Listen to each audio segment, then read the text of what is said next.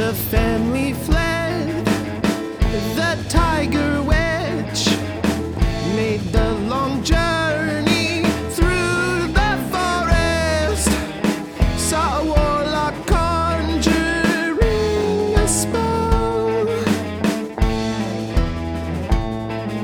Spider Bloodpen was making a tree grow rapidly. His spell was stolen from the king. Baby elephants were the fruits. The family told the king.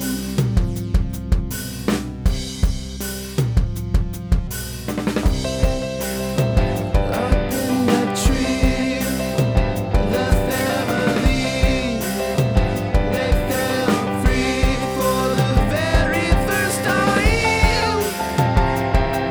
They didn't need to hide the ever-changing eyes. For a decade, the fruit growers called the elephant tree their home. Then the warlock returned to take his revenge on them.